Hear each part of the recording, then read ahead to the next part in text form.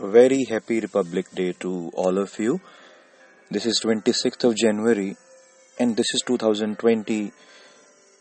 A new year, a year of expectations, a year of transformations, a year of transitions, a year in which the country has been thinking, and that's the right time to talk to everyone about the Constitution.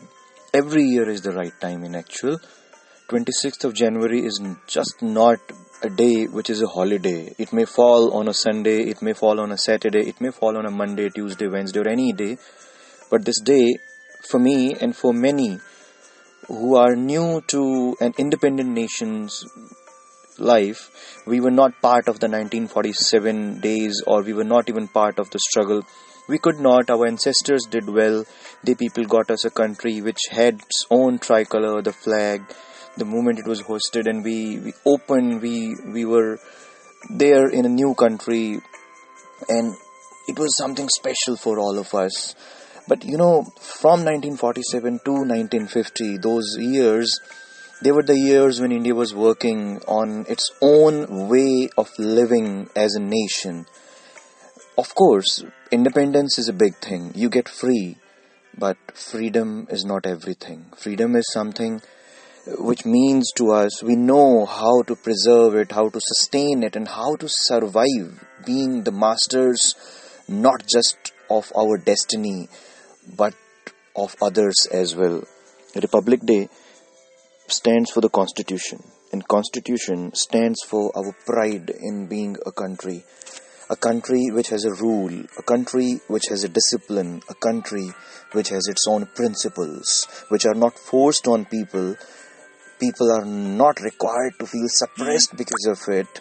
People are in actual working day and night to have their own life to some destination.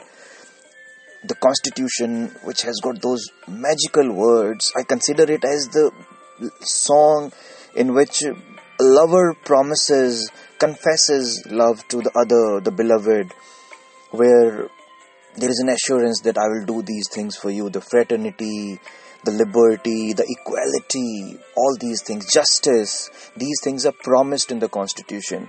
And I often tell my students as well that the whole Constitution, the big book, the big holy book of the country, is in actual present in the preamble itself. When we composed the preamble song, it was something which was special to experience. The same way the national anthem, the same way Vande Mataram inspires us, the same way if we start reading, if we start speaking, if we start singing this preamble to each other, we'll realize what's special in India. The justice, the liberty, the equality, the fraternity, the brotherhood that we aspire to achieve through this preamble, they are the beauty. I wish we all live by the Constitution and we all live for the country.